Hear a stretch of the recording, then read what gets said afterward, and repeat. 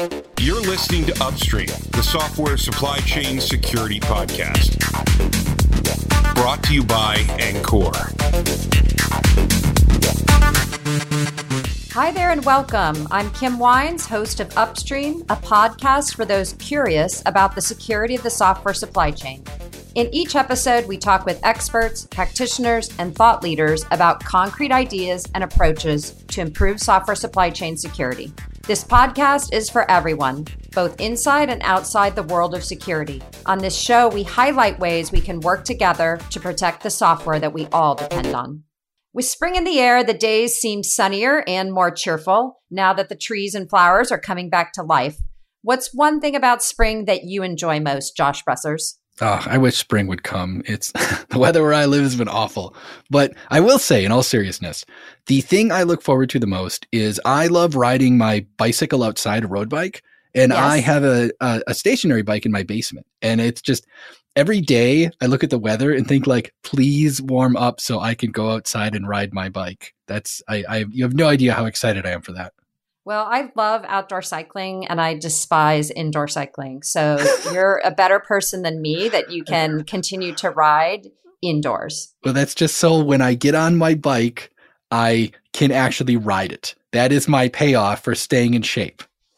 Well, we're going to have to go for a road bike ride together sometime. Awesome. Maybe the back roads of Wisconsin. Well, I always think of wedding season in the spring. And fun fact, I was at a wedding a week and a half ago and caught COVID. So now I'm going to think of weddings and COVID. But I am recovering now. And Good. in fact, our guest on the show today just tied the knot earlier this month. So congratulations on that. And he's someone that spent 17 years in active duty as a programmer for the Air Force. And he's made the ranks of Federal Computer Week's top 100 list. And today serves as the Chief Information Security Officer at Platform One. Matt Houston, thanks for joining us on Upstream. Oh, it's a pleasure. Thank you for having me. So Matt, you've worked on U.S. Department of Defense programs, including Kessel Run, Space Camp, and now Platform One, which includes Iron Bank. For our listeners who are not conversant with all of the government acronyms and the creative naming that you guys like to come up with for your programs, can you explain what these programs are all about and why they're important? Absolutely. So within the Air Force, we have had a career field for software developers for several years.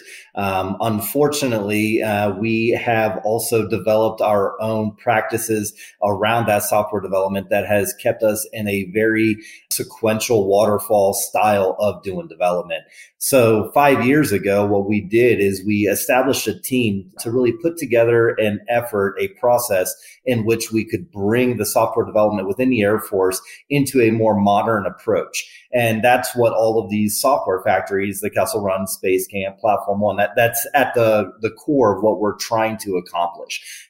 So we brought in DevSecOps. So we added the little security word in the middle there. So getting the developers tighter in line with security. So that way we can then deploy it out into operations, get it in the hands of the warfighters that actually need it. And we're doing so within a continuous integration, continuous delivery style of development, and really trying to focus on the agile principles to get things out into production at a more steady pace. Not so much get the final product to the warfighter faster, but get the warfighter something that's going to improve the quality of their work. Matt, I want you to tell us a little more about this because specifically we can focus on Platform One because that's something I'm very familiar with, having been involved in it for a while. Now, you just rattled off a bunch of terms that I think many of us in the industry are used to hearing on a regular basis, like, oh, we all have to shift left, we all have to do DevSecOps, and more security and more dev and more ops and more everything. And I think in a lot of instances we've become cynical to these terms, but what Platform One is doing is actually this stuff. I mean, it is amazing to me what Platform One is actually accomplishing. And I would love for you to just explain what Platform One is doing. And I will assure the audience, like, this is not made up crap. This is the real deal, which is phenomenal.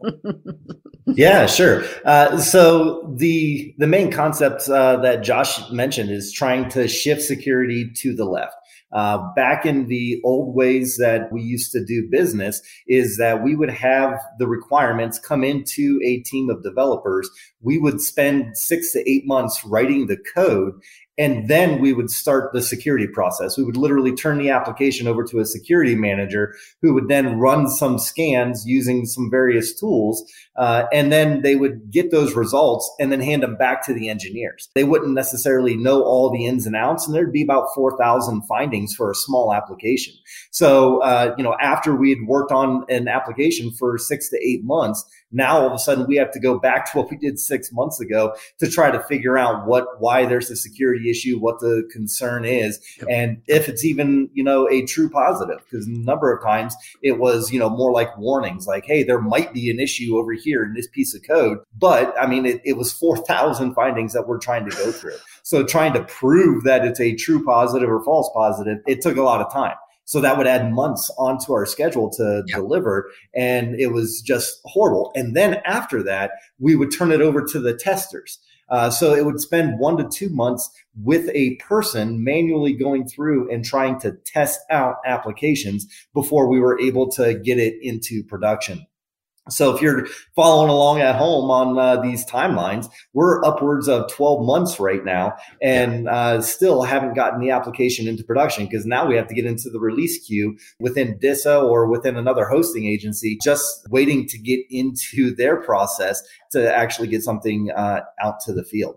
What we're doing within these software factories and what Platform One is trying to help standardize is moving all of those features, those security scans, those tests, all the way to the left. So what that actually looks like from a pragmatic standpoint is that a developer will sit down, they will take a look at what the user actually needs, and then work on the feature set for that need. As they're writing their code, they make a commit into their code repository. And the moment that they do that, it kicks off our continuous integration pipeline. So it starts going through and it's running linters to make sure that there's standardization that's going across that code base. It's going in and running its unit tests to make sure that each function is doing what it needs to. It's going in and testing out the code coverage to see if, in general, how much they're focusing on testing of their code. Then it's going into some of the industry standard best practice scanners. So looking at different code smells, we're getting recommendations. But the important part of all of this is as we're going through each of these different types of scans, it's happening the moment that the developer submits for a single feature or a part of that feature. So it's no longer after the application's been made, but rather after a small feature has been submitted. So now instead of getting 4,000 findings, we're getting maybe 5 or 10 findings that, is in the code that we just wrote. Right. So now we have the context. We have that fresh in our minds. I don't have to think 6 months ago. I can think right now and I can see what's going on in that code. And while my mind's still in that mindset, I'm able to pivot and change to something that may be a better way of doing business. And then, of course, rolling through the peer review process, whether it be through pair programming or actually submitting to a maintainer, you're getting multiple eyes on code and truly practicing what we've been taught and what we knew were the standards that we needed to meet, but actually having processes, guardrails in place to get us where we need to go. Amazing. Well, the cool thing about this to me is typically we've seen the federal government is following behind industry, right? When cloud happened, it took a while for the federal government to be like, okay with cloud, and they needed special clouds and more secure clouds.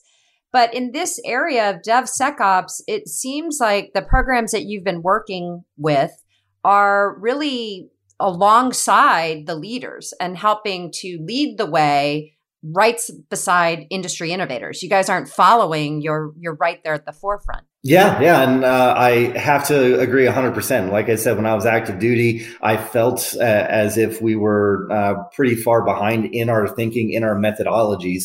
And then we had an opportunity to go out there and just spend a little bit of seed money so we could sit with industry and see what some of the best practices were.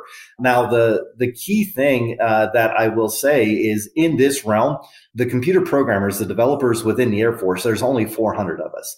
And so having such a small body within such a large enterprise, it's difficult for us to really have a seat at the table, to really have our voice to say, hey, we know what we're doing. Now, this is, how we have to adjust our policies. So what we've done within this entire mindset, within this DevSecOps movement that has really picked up a lot of steam since, we founded Kessel Run and started standing everything up, is that we are looking at the individual's ability. We are focusing on the engineering principles, regardless of rank. Yes, we still need our senior leaders. We still need people who are pushing hard for us.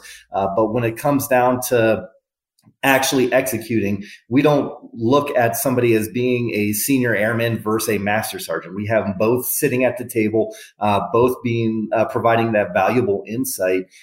We have some very skilled enlisted people or very skilled low-ranking officers that come in and they previously worked at some of the big names like Google or Microsoft, and we want to bring that talent forward. We don't want them to feel stifled just because somebody else outranks them. So I think that's really at the key of the culture that we're trying to establish and what we've really brought up within these different software factories. As you mentioned, I was an enlisted guy. And as we continued to move this process, I became a government civilian and was put into this leadership role just so that way, my ability could really be that push, be that momentum that we're trying to get out there, and specifically in the security realm and adjusting our authorization policies to really meet the speed of need that we have within the government. So you just mentioned Kessel Run, and this came up, I think, a few times earlier in the conversation as well. Can you explain to us what Kessel Run is? Sure. So 5 years ago, we had an experiment that was led up by Defense Innovation Unit Experimental. And it was really a lieutenant colonel who saw that we had a lot of potential, specifically the programming career force, as well as, some officers that could execute software development in a modern approach to really bring the Air Force forward. So we had an effort that included 6 of us that went out to San Francisco. It was a pilot program and it was an experiment. We went out there, we created an application, we created a process, we created what we coined as the continuous authorization to operate. And we realized that what we had done was working. So we wanted to formalize this and actually make it a formal part of the Air Force. And in doing that, we created an organization called Kessel Run.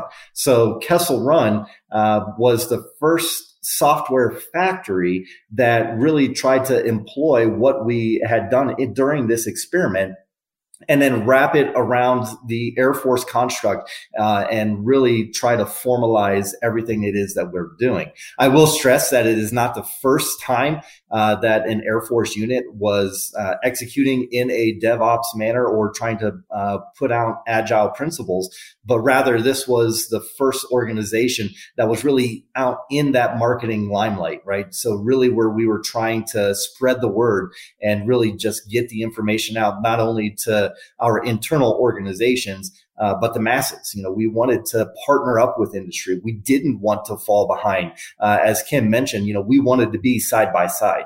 We even, looked at everything as we were bringing in defense contractors and putting people into the organization. We wanted to be badgeless. I wanted to sit side by side with various different contracting organizations and not know that they were contract versus government, not know what company they belong to, because I valued their thought. I valued their skills. I valued their drive to really get us all to the end state that we wanted.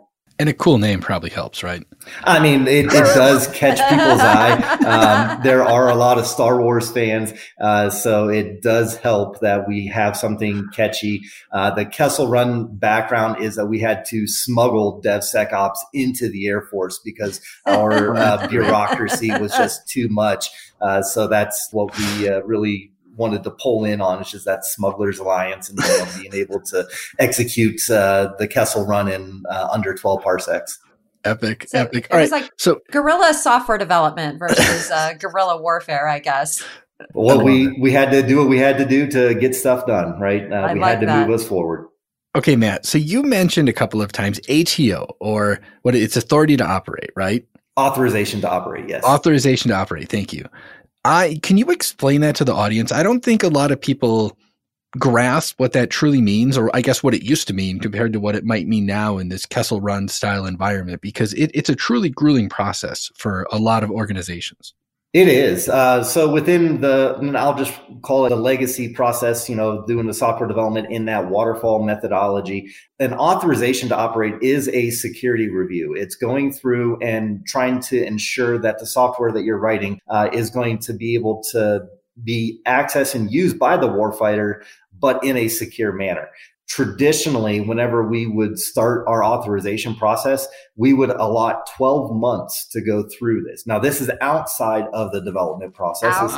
This is outside of all the other bits and pieces that I mentioned. So we would have, the program managers, which at one part of my career, I was one, and we would sit there and have to just generate all the documentation. We would have to go through and respond to a bunch of different controls. And then depending upon who the authorizing official was, then they may have other requirements, additional requirements that we had to meet. Maybe they would require us to go through a third-party pen testing, or maybe they, had a list of what we call controls, really just configuration items, compliance type settings.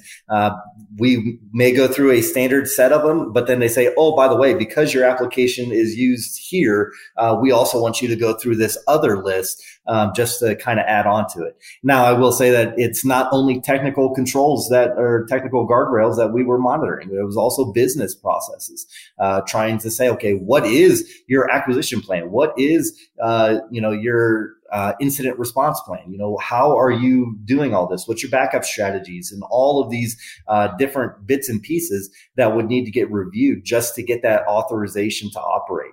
Now, what we've done within these software factories is that we're still using those authorizations to operate. We haven't changed that core principle, but rather we did it for the orchestration platforms. And what I mean by that is the mission applications, the individual apps that warfighters are needing, they're sitting on top of an authorized environment.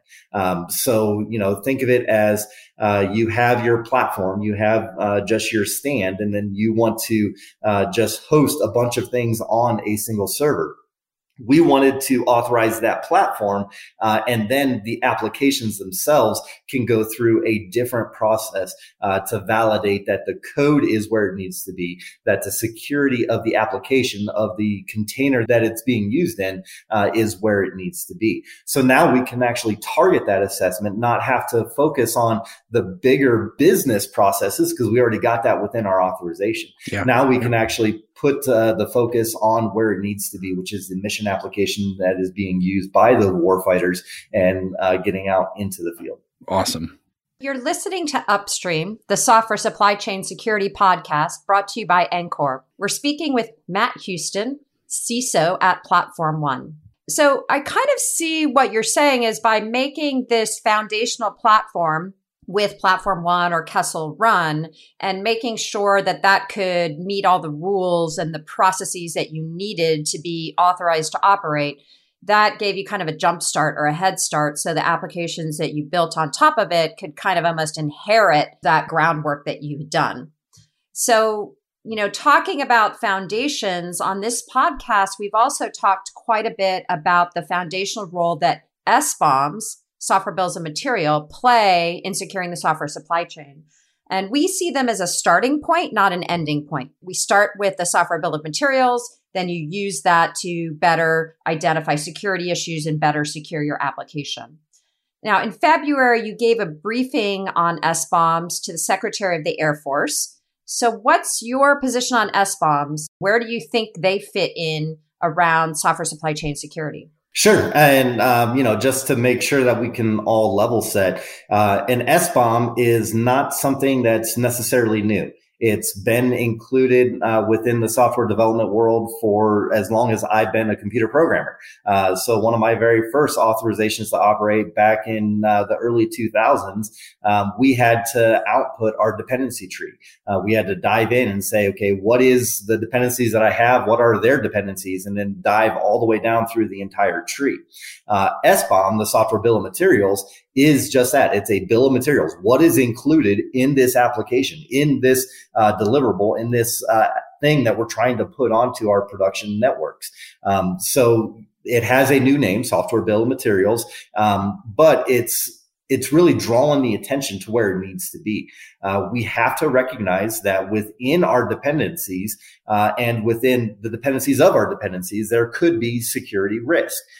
So the SBOM is in essence that dependency tree that we need to know what is included in our software. Now, just generating this dependencies, generating this list is completely useless unless we have a tool that can actually read it and do something with it. And I think that's really where, what we're trying to do is draw the attention to that concept and really put the focus on that. Since we started these factories, even, before that, there have been tools such as Anchor or, varying other tools that use the SBOM as a foundation to go in there, look at those dependencies, go out to, the NIST National Vulnerability Database, look to see if there's any known vulnerabilities, go into, some of the other CVE databases that are used by various tools, and really try to, pull out that information so that way we know if there are any types of concerns within some of those dependencies. And it can be, the name dependencies that you're bringing into the application or even the application in and of itself. What I mean by that, if you're using a COTS-based product, if you're bringing in a tool, there could be a CVE that is associated with that high level tool, as well as each of its sub-dependencies. So what we're doing now is the executive order is coming out and saying, okay, well, thou shalt have a SBOM. So we are trying to center on a couple of different frameworks for generating that. Cyclone DX is one of them, but there's still a couple. We're trying to figure out what metadata we want on our dependencies. So it's one thing to name the file, but if we can try to put some governance around that so we know who wrote that dependency, who the author of that is, and various other different bits and pieces, then we can just dive that much more into it.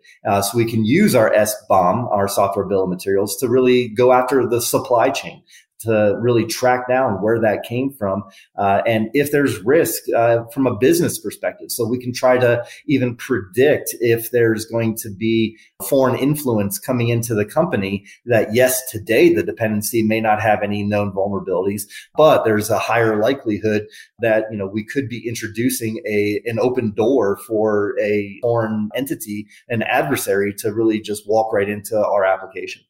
So you just said COTS. Oh. What is COTS? COTS is commercial off the shelf. What that refers to is a lot of the vendors that are going out there and they're trying to sell their products that we are able to purchase and consume, but they're a commercial entity. Right. So from within the government landscape, that would be like going out and actually purchasing the Anchor tool to be embedded within our system, and then that would be a COTS product. We also have products referred to as GOTS. Which is government off the shelf. And again, that's internal to the government, stuff that we've written that we can then pass around to other organizations that we can then reuse. So that's the difference between the two different terminologies. Awesome. Thank you. COTS and GOTS. I feel like I'm in like Willy Wonka and the Chocolate Factory, and like it's going to make some little candy that's going to come out of some machine. I like it. Okay. So the interesting thing that you talked about is SBOMs for, I think, the stuff that you're building, and the dependencies, which often are open source dependencies, but also potentially SBOMs for COTS and GOTS, so that your, suppliers essentially are going to have to supply you those software bill of materials. So one of the things that we see happening, and one of the big benefits that we see with the software bill of materials, is once you have that, And let's say you've now deployed or shipped a piece of software, put it in a fighter jet or wherever you guys might put that software, you can maintain that software bill of materials. And now you can continue to evaluate it for new issues that arise, right? So at the time that you build it, you look and you say, hey, this component has these vulnerabilities and we've addressed them or remediated them in some way. But now later on, new vulnerabilities may show up. And so with that software bill of materials, you can go look at the new set of vulnerabilities that's come up. Is that something you guys are thinking about as well, as how you might use an SBOM? Absolutely. So all of our processes that we're really pushing within these software factories is centered around that continuous monitoring. At the very forefront, the reason that, we wanted the code scanned with every commit is because, we know that 0 days happen every single day. So we want to try to put that out in the forefront and be doing constant scanning. So that way we can see as those 0 days are coming out, what is vulnerable and what the concern is. So even within, our approved product list known as Iron Bank, we are taking in the COTS products. We are executing those same scans and looking at the software bill of materials every day. It has a 24-hour window, in which case it will automatically kick off another scan and then look to see if there are any new vulnerabilities, in which case people can subscribe and see if there's something that they're concerned about that gets flagged as having a potential vulnerability. Well, I could say that I, for one, am really happy to hear really all these modern and very advanced and innovative security and software practices that people like you are putting into place for the DoD and the federal government. That makes me sleep a little better at night. And Matt Houston, it's been great to hear from you. Thank you for joining us on Upstream. And thanks to everyone listening. You've come to the right place for great discussions of the big issues impacting the security of the software supply chain. Subscribe and never miss an episode. Upstream is available everywhere you get your podcasts. And if you learned something new, be sure to share this episode with your friends and colleagues. Thanks for joining us on Upstream, brought to you by NCORP.